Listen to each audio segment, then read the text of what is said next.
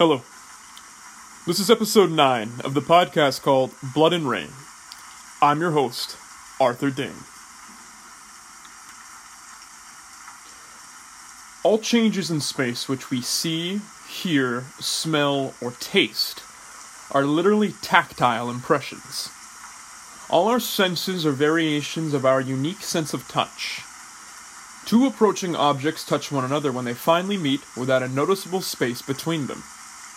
This is what happens in any considering matter in which the outer aspects move towards the center. Each single part of matter approaches its neighboring part until the two collide, causing an impact or a pressure. It is a space which appears and disappears between a round object and in the movements of the particles of the object. That was a quote by the founder and philosopher of the method that we're going to be discussing today on this episode of the Blood and Rain podcast. He has been described as the father of modern dance, and the father of modern movement, a true visionary, and a movement expert who has transcended the practice of movement itself. His name is Rudolf von Laban. He is of French and Hungarian descent. He was born in the 1870s in Bratislava under the then Austro-Hungarian Empire to a father who was a field marshal, which is a 5-star general in the Austro-Hungarian military, and a French aristocratic mother. Both his parents have French descent, and they came from noble and royal lineage. And with this background, he was given the funding and he was given the allowances to lead a very interesting life. Upon his 20s, he was enrolled as a cadet in a military academy at Wiener Neustadt, as of course his father was a military man. However, he was allowed to leave to study architecture at an architecture school in Paris, called the École des Beaux-Arts. And he studied architecture for some time, until he realized that he became fascinated with the prospect of studying architecture in Paris, less so for the practice of studying architecture itself, but for a deeper essence within. He was fascinated in the relationship between the moving human form and the space that surrounds it. He then moved to Munich, or München for all you true German speakers, at age 30, and he began to concentrate on the movement arts. He attended a school there in the summer months of 1913 and 1914, eventually directing for the School of the Arts in Switzerland right after in München, right before the outbreak of World War I in 1914. He then established choreographic centers in Zurich in 1915, and later branches in Italy, France, and various other places around Central Europe. His greatest achievements, however, came in the late 20s into the 30s, with his publication of what is essentially called Laban notation and the Laban movement analysis. These are essentially two methods of A, when it comes to Laban movement analysis, assessing the movements and necessary movements in order to map out what is optimum for the space and what is optimum for the mode of expression, and from a grand strategy standpoint, from the controls of choreography. And then there's Laban notation, which is a far more internal practice. And it's essentially guiding the energy of the dancer, of the mover, and in many cases the actor and sometimes the athlete, on what energy needs to be harnessed with each movement to express oneself precisely or to move accordingly to what the situation calls for. Now, this is the method that I'm truly speaking on, is Laban notation, but I'm speaking upon it in the context of what one of his students crafted this Laban notation into in British drama schools after he died in 1958. He had many students, and he had many very interesting people that he kept close company with. One of which was an occultist that was tied to the Book of Thelema, and one was actually Carl Jung, so he was deeply fascinated by the psychology and the reasoning behind movement. And if you go to any drama school, or any acting school in the United States for that matter, or any acting school in Russia, any acting school in Japan, they're all absolutely fascinated and wrapped up with understanding the relationship of people to each other, people to the space, and the collective of people relative to the space. Now, I know I'm getting very 10,000 feet, I'm getting very abstract, but I'm trying to essentially establish the background to understand how this method became so essential in so many fields. More notably in Europe, less so in the United States. Even the United States drama schools and dance schools, this method is overlooked. However, in Europe, this method is used by athletes, it's used by anthropologists, it's used by businessmen, because they realize that the raw elements of this method are essential in assessing the truest essences of the people that they're dealing with and of situations at hand. Now, to give a bit of background on myself and my encounter with this method that became the most important method that I learned at drama school, I should give a brief background of my sort of progression in movement, my progression in drama school, my progression in understanding what was needed in order to properly flesh out a fully fledged original character, or original portrayal of a character as an actor. So I had studied acting throughout high school, and actually a bit throughout middle school as well. But especially in my junior and senior year of high school, as I was granted into the more advanced acting classes. And we studied a method called viewpoints that is really just an offshoot of Laban notation and the Laban movement analysis. And we studied briefly, very briefly, a Japanese movement method called the Suzuki method that involves a lot of stomping and a lot of linear movement for the sake of understanding the gaps in between. But then I was accepted after my gap year and a bit of body resetting study from a movement and acting coach that I studied with in order to audition for British drama schools in my gap year. And I was accepted to several drama schools and chose one and attended. And when I arrived there, I saw the level of the curriculum. I knew that there was going to be a very intensive curriculum, as when you attend drama school, it's nothing like attending a normal university where you can say, oh, I have general education classes, I have mathematics on Tuesday and Thursday, and I have biology on Wednesday and Friday. I have one class on Monday, and then afterwards I can drink or party, and then I can go see this, or I can get an early night, or whatever. There's a lot less flexibility with drama school. Drama school is 3 years. It's very intensive. You're in the studio 9 to 6 every weekday. You do oftentimes come on the weekends and book studio time to work on projects. And there are some cases as you approach finals within each term, you're in the 4 weeks left towards finals, that you're in the studio from 8 a.m. to 8 p.m. So it's very intensive work. You have to work incredibly hard to create an instrument that can essentially do everything that you need as a working actor. Whether that be a more movement-intensive play, whether that be a Shakespeare play, so you need to have a solid grasp of script study and scene study, and understanding the text, and understanding what the text calls for in terms of what is my role as a first mover, as a catalyst in the scene, and what is my role as a listener and a reactor to the other person or people that I'm dealing with on stage. So it's an incredible amount of work. In Russia, it takes about 6 years to become an actor.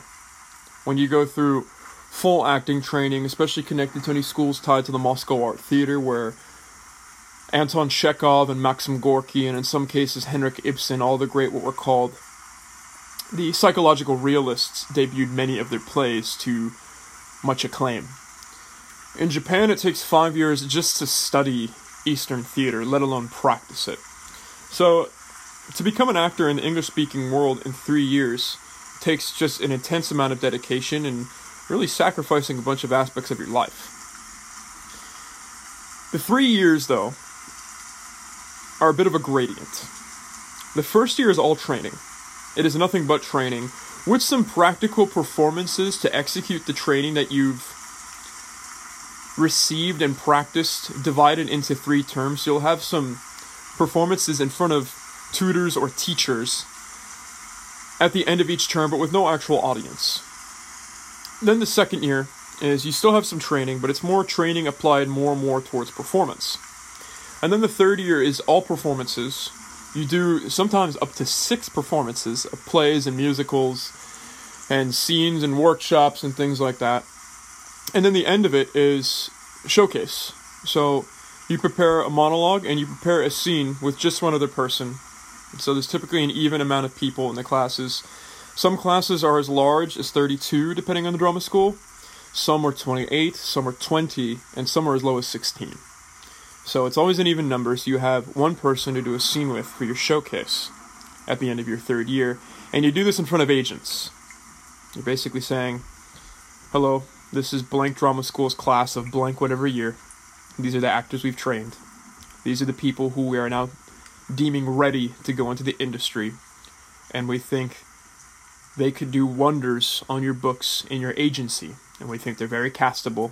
And we've assigned, or we've described to them their casting both in the immediate next 5 years and several decades down the line. So it's getting to that point of showcase. Everything leads to showcase, including the performances at the end of 3rd year. But that first year is very much from the ground up.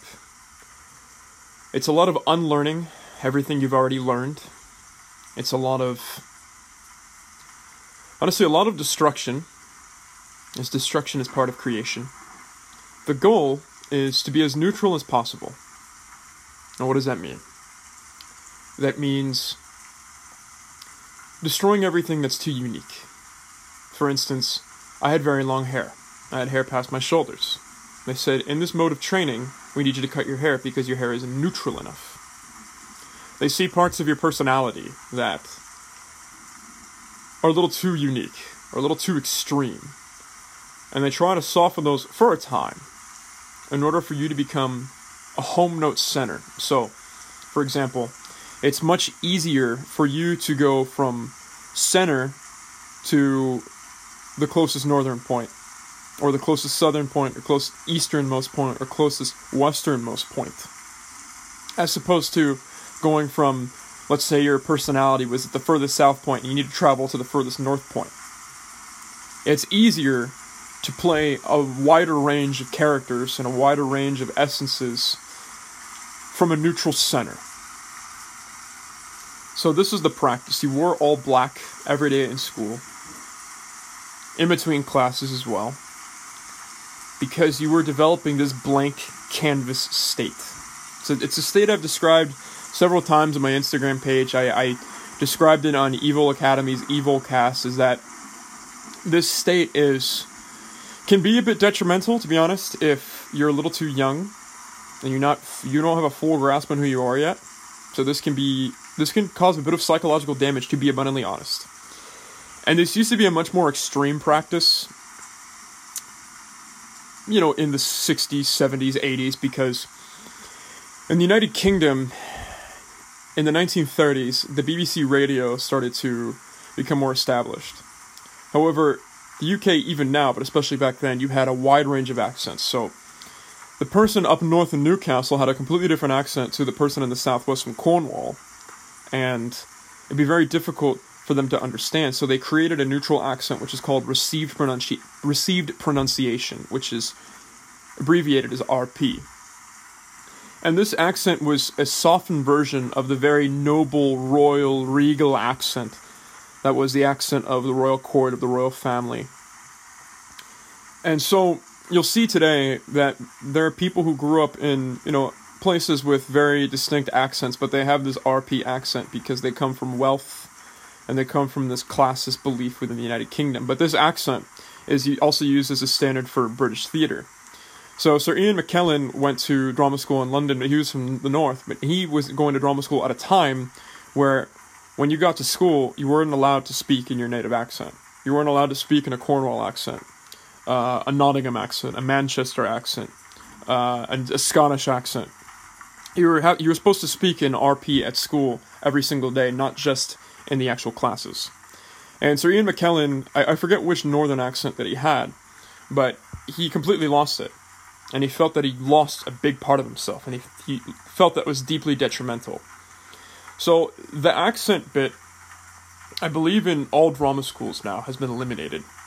However, in drama school, there's still this practice of becoming neutral. There's this practice of being a blank canvas that is essential in becoming a fully fledged, trained actor who can assess any situation, assess any casting call, and adjust themselves accordingly to what is required in essence, in movement, in speech, in energy, in words and actions to get hired, to get a job essentially. So what does this look like in terms of being a neutral blank canvas and then receiving training? Well, when you're a blank canvas, then you can take in the tools that are used to train much better because you're not adding them on your home note self, you're adding them on a blank canvas, so they're much more clear to understand, and they're much more clear to value, and they're much more clear to utilize. This comes in the form of vocal training, as in training your voice for speech. This comes in the form of singing training for some specialties.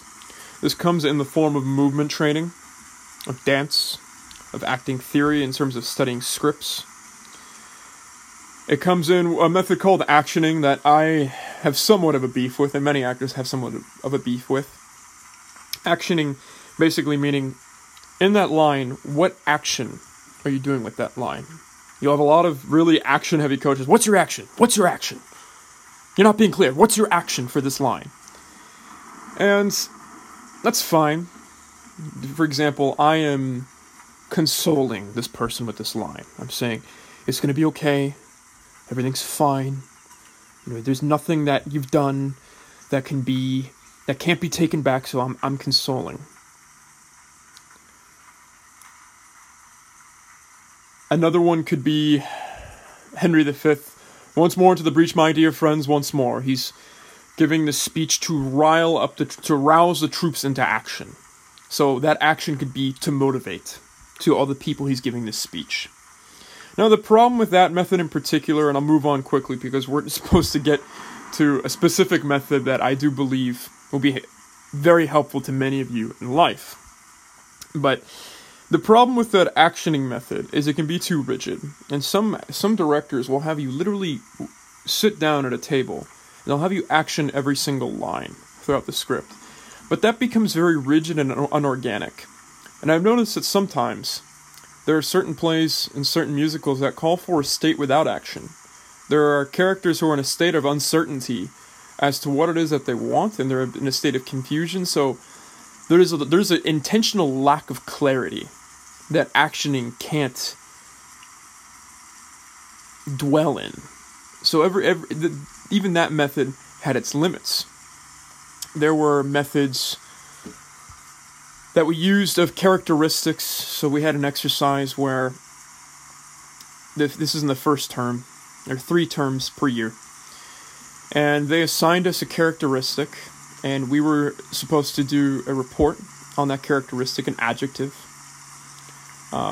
They gave mine, which almost took a little bit of a slight to, they gave mine as sophisticated, being the American in the class. And I gave a report on sophistication. And I gave some examples of true sophistication, and I gave some examples of sophistication gone wrong. And then I was supposed to do a scene with another person who had another characteristic, and we were both supposed to very aggressively and staunchly hold on to that characteristic in that space, in that scene. Then this became more advanced in the second term. We were asked to describe our home note selves. This is one of the few times that our home note selves, our true selves, we were supposed to describe in 5 characteristics. So I did so. And then they gave us a characteristic they felt was opposite to ourselves. And I was given simple. But as I noticed, the point of all of this, the reason why I'm giving all this background, these 2 terms before the third term were roughly, they were 7 months in duration total. And I began to notice something, and this also was this is the same time that I began training Muay Thai, and this is the same time that my writing was deepening, and I was learning much more about the world, and I was honestly finishing growing up. I finished growing up in England, not in the Bay Area. And I was beginning to notice that there was something deeper within all of these methods. It's something that I spoke about in the very first podcast. It's something that I speak about ad nauseum, and that's core essences. The rawest, deepest rudiment. Musashi talked about this. He talked about mastering. When you master the movements, you master the applications, you begin to cut deeper and deeper and deeper to understand their essence, their energies. And we arrived the third term, drama school after a break, an Easter break. And we were introduced to the Laban movement method. Now, Rudolf Laban, I gave you a background at the beginning. It's very dance heavy. And it goes into a lot of detail in mapping out movements that I'm not going to get into. I'm just going to get into this variation of one of his students that is used primarily for actors more so than dancers. But it has to do with the aspect of Rudolf Laban's system that involves a word called effort. For example, the effort in which one extends their arm in anger to strike someone with a punch is different than the effort it takes for someone to extend their arm to grab a cup of tea that's just out of reach. It's the same movement but a different effort. It's the same movement but with a different energy. And he was choreographing someone, and they extended their arm, and he says, "No, don't glide your arm, slash your arm." And he started to realize that each movement had one of 8 efforts with one separate yes-no question attached to it. And these are essentially 8 core energies. These are 8 core essences. And these are understood and analyzed and assessed by answering the first 3 A or B questions. For each respective energy, is the energy strong or light, quick or sustained, direct or indirect? Now, this manifests in becoming one of these 8 energies. You have the punch, you have the press, you have the slash, you have the ring, you have the glide, my apologies, you have the dab, you have the glide, you have the float, and you have the flick. Now, each of these 8 are 1 or 2 offshoots from each other. For example, the punch is strong, it's quick, and it's direct.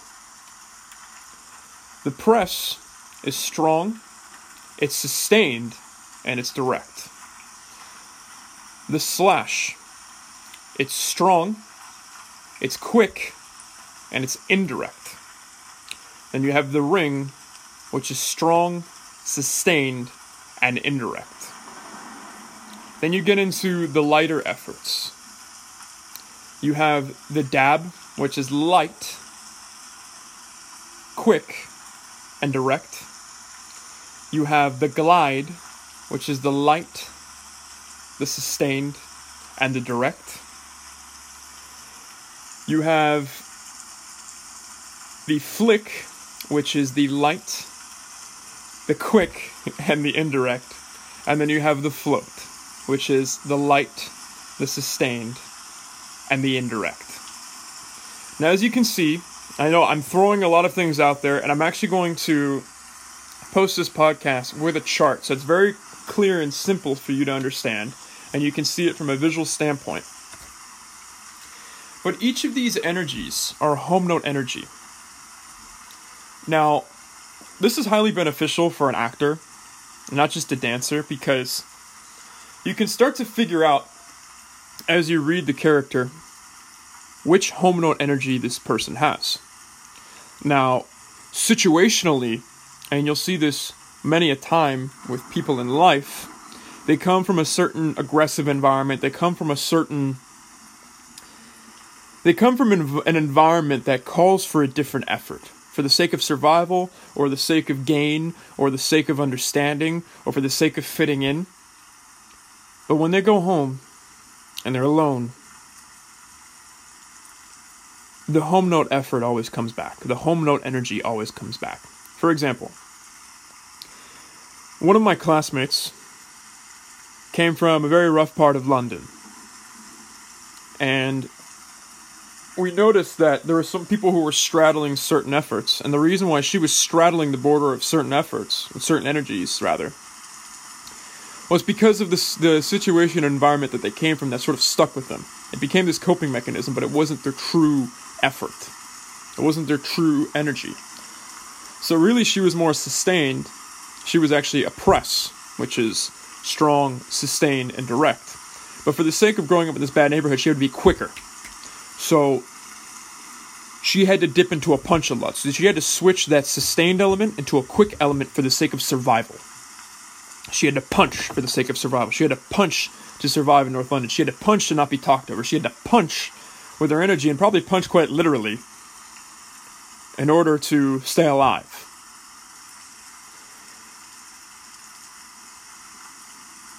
But once again, we diagnosed the fact that really, your home note is a press. When there's no situation calling for something else, when there's no character you're playing that calls for a different energy, this is your home note. It's a press. Now, we did an exercise. We went around the room. We played this fun little game. First, we physicalized every movement. So, you saw people punching, you saw people kicking. That's essentially another form of a punch. You saw people pressing against the wall. You saw people slashing, almost like they're homeless people strung out on drugs, screaming at the top of their lungs in the San Francisco Tenderloin or Bayview or a bad neighborhood of New York City or Chicago or whatnot. So I'm slashing up in the air, throwing their hands up in the air and screaming. You saw people ringing. They're wringing their hands together, like they're wringing out a towel. You saw people dabbing. So they're sort of like coming up to their friends and poking their arms. I'm dabbing. You saw people flicking. Some people flicking with their arms. So it's like the lighter version of a slash. So instead of slashing their arms into the space, slashing their arms in anger, they're using the same movement but with a much lighter effort, almost telling people, oh, it's fine. It's fine. I don't care. I'm flicking it away. I'm flicking away any responsibilities I have. I'm flicking away any troubles. And you saw people very elegantly gliding. You saw people sauntering through the space. You saw men who were gliding almost have this very politician stance. This very everything's going to be okay because I have a plan stance. There's no reason to be alarmed. You saw women acting in their most elegant state, gliding around the room. And then you saw people floating. You saw people truly, not necessarily free, because that's the fourth effort that I'll get into later. But you saw people sort of wandering in these figure eights. It always came in the form of a figure eight. They're floating. They're floating into infinity. They're letting life's essence take them. And I realize this now that The fact that they're floating in the form of a figure eight, meaning floating, it's indirect, it's sustained, and it's light. It's the most formless of them, but the infinity, the sacred geometry, was the movement that came most notably with floating in terms of walking pattern, in terms of movement pattern of this floating. And we were all in a play at the time, and we were asked to pick one of our lines and perform the line in all 8 efforts. And we figured out which effort was the most difficult for us, which one we just didn't like, which one wasn't one that we enjoyed doing. And then we all sat down, and we went around the room, and we said, okay, what's this person? What home note is this person? What home note is this person? And we went around, and like, oh, I'm not sure. Well, and then people said, well, you do kind of act like this, and you do this. And some amazing patterns emerged. You had some of these tough guys, from South London, from rough parts of Manchester and Newcastle. And these sort of tough guys. They're thinking, oh, I'm a strong effort, I'm a punch. I'm a press, I'm a slash. And they said, no, you're a dab and you're a flick. And you heard, I'm a dab, I'm a flick. And they said, yeah, that doesn't change the fact that you're tough. But your home note energies are light. And they had trouble gripping that. And they're like, but what about all these tough characters? I'm like, well, there are some truly harrowing characters that work in these light efforts. Perfect example, Hannibal Lecter. He was afloat. Hello, Clarice. It's this floating effort that commands respect. It's a floating effort that commands fear. It's a floating effort that confuses and unnerves. I just posted a picture on the latest masculine schmood board for Blood and Rain. And the third picture is a cowboy. Some people asked who it was. And it's in the remake of 3:10 to Yuma from 2006 starring Christian Bale and Russell Crowe. It's from a then surging actor named Ben Foster. And he played the right-hand man to Russell Crowe's bandits, named Charlie Prince. And he has this line. He's an absolute killer, but he's afloat, and it's terrifying. Sort of finds they come across these people, this group of people, this potential rival gang of bandits, and he says, are you some kind of posse? And they said, well, yeah. And then he shoots all of them right then and there before they can do anything. And he takes a pause and he says, I hate posses. So the effort energy you have has nothing to do with... It can, as I said, when you dip into more situational efforts that aren't your true home note. But true home note efforts have nothing to do with what you're capable of, whether good or bad as a human being. And what was very interesting as we went around and assessed the efforts of each of our classmates, there were a lot of times that people were in denial. Let's say this girl's name was Jane. And Jane said, oh, I don't know what I am. And they're like, Jane, you're afloat. You kept floating around the room. I'm like, no, I'm strong. And they were just looking at her trying to throw a fit, but her effort was just so floaty. And she realized that, as she was describing, she made a figure eight, very floating figure eight with her hand. It says, look, the way you move is afloat. The way you're speaking right now with your hand is afloat. And we got to one person says, I don't know, I think I kind of, straddled 2 efforts, and she was speaking with a slashing hand. Like, no. No, Jessica, you're a slash. Look at what you're doing with your hand right now. So all these people, as we assessed their energies, when we kept asking these 3 questions, okay, is your light strong or light? They said, this particular person, oh no, that person's effort is strong. Okay. Is it quick or sustained? We've seen you be quick before, but when we see you just on your own, you're very sustained. And are you direct or indirect? It's like, you're indirect. And in the ones that straddled, and in the ones that had a bit of uncertainty, the physical movement they were making, without realizing it, was indeed their true home note effort. It got to me, and they said, what's Arthur? And I honestly didn't know. And the teacher said, look at Arthur's hands. And I was wringing my hands. You can even hear it in the way that I speak. They asked, what's Arthur's home note? Definitely strong. And I knew that from being my classmate for some time. And they said, well, what's Arthur's speed? Oh, he's definitely sustained because he does things in his own time. And what's his effort? And they says, well, he is a bit cryptic, isn't he? And I was like, I wouldn't know if I call myself cryptic, but sure. They said, no, you're indirect. You're not always direct. And they said, I'm a ring. And I was like, are you sure? And as this was happening, I was wringing my hands. Now, this started to allude to the fact that I was typecast in a lot of things. I get cast as a lot. Well, I'm no longer an actor, and that might change some point in the future, but I don't know. But the characters I was always cast in, I was always cast as a villain or an anti-hero or someone going through some serious inner turmoil. But there was also an energy abundance. Now, then the teacher asked, who has the greatest abundance of total energy? And it came down to myself and the aforementioned girl from North London. And they said, so there's varying degrees of amount of energy people can harness. Which I found fascinating. And that's another frontier in itself that I won't fully get into. But why do I mention this now? There are so many... You can see 1,000 startups right now. You can see 1,000 tests and 1,000 sort of self-help books talking about assessing people.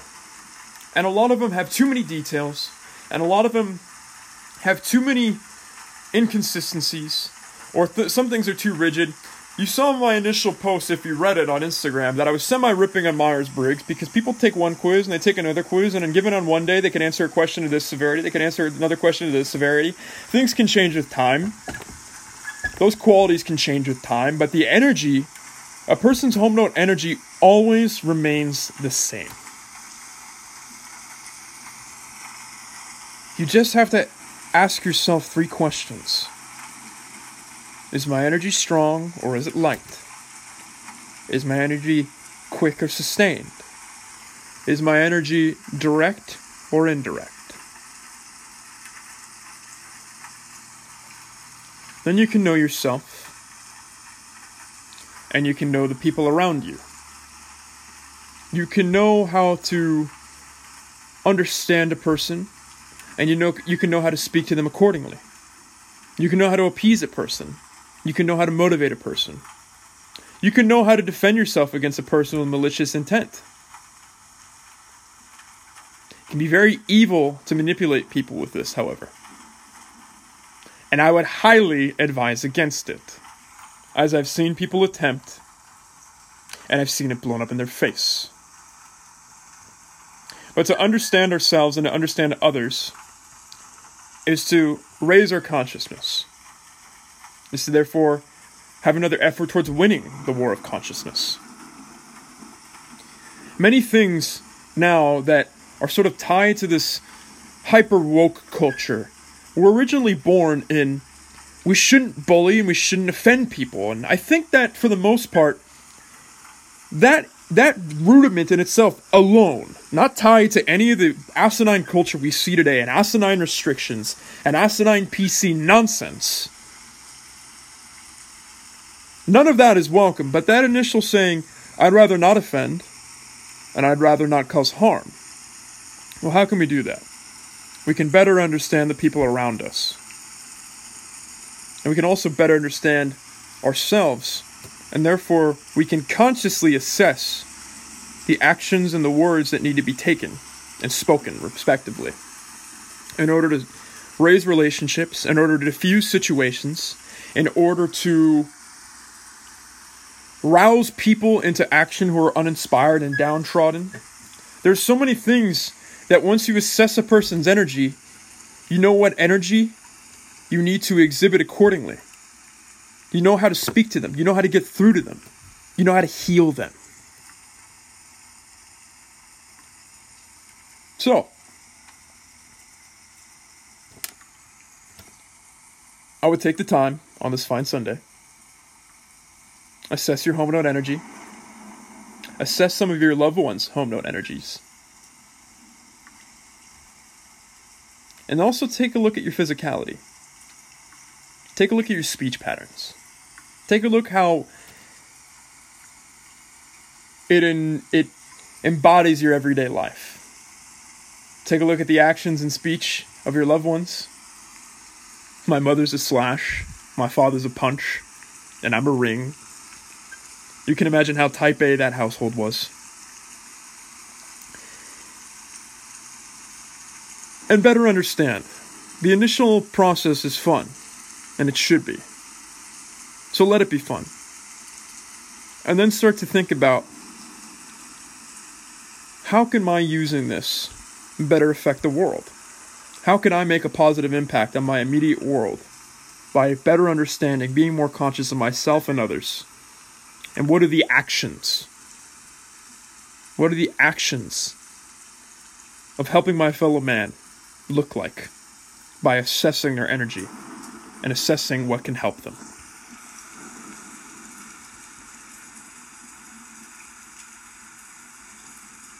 I hope you all have a fine Sunday. Hope you have a fine day of the sun, a fine holy day. Surrounded by loved ones. That was actually my mother calling. These synchronicities lately are abundant indeed. But I hope you're surrounded by loved ones. I hope you take the time to pray, to meditate, to better understand yourself, and to better understand those around you, and how to help the consciousness around you rise. There are a number of things going on in the near future with Blood and Rain. Today I'm going to be recording a podcast with a name many of you know, probably all of you know, Forrest Munden. I'm very much looking forward to it. I spoke to several of you, and I posted an Instagram story regarding a separate website for long-form content, as long-form content appears to be the most in-demand written content, thankfully. I am working on a joint piece that will be the debut piece for that website. A piece with another content creator in the sphere, one of the most talented writers in the sphere. So that'll be the debut piece. I'm very much looking forward to that. There are podcasts planned now until July 4th. So that July 4th episode will be the second half of the podcast for this year. That will be episode 41. In addition to being guests on several other podcasts that I will announce in the near future. And many of you are coming to me asking for actionable advice, which is why I posted some more actionable things on the Blood and Rain Instagram, which is why today's podcast is far more actionable than most. But another thing that I am going to be partaking in is something that some of you have seen on my Instagram story recently. Another fantastic content creator called Primal Thrive and I are joining our expertise for a trial run for a men's group. Now this group is over the course of 4 weekends in March, and it's combining his expertise of testosterone boosting, biohacking in the realm of connecting every synapse together to spark quicker hair growth, wellness, but the primary practice being testosterone boosting, and combining my expertise in strength and conditioning, long-term strength and conditioning programming, hypertrophy, and mental toughness cultivation, as well as philosophy. But more so than anything, I'm excited to be doing a men's group, a direct contact group where we'll all speak with one another once every weekend in March, grow in brotherhood, and help grow each other through knowledge. So for those of you who are interested, feel free to shoot me a direct message on Instagram about that as well. So there's a lot of things in the works, but I want to stress enough, take the most time today to enjoy this Sunday, to be conscious on this Sunday. Be conscious with your loved ones. And meditate on living a more conscious life to win this war on consciousness that I will not stop speaking of because this is the war of our generation. So until next time, good day and good storms. Thank you.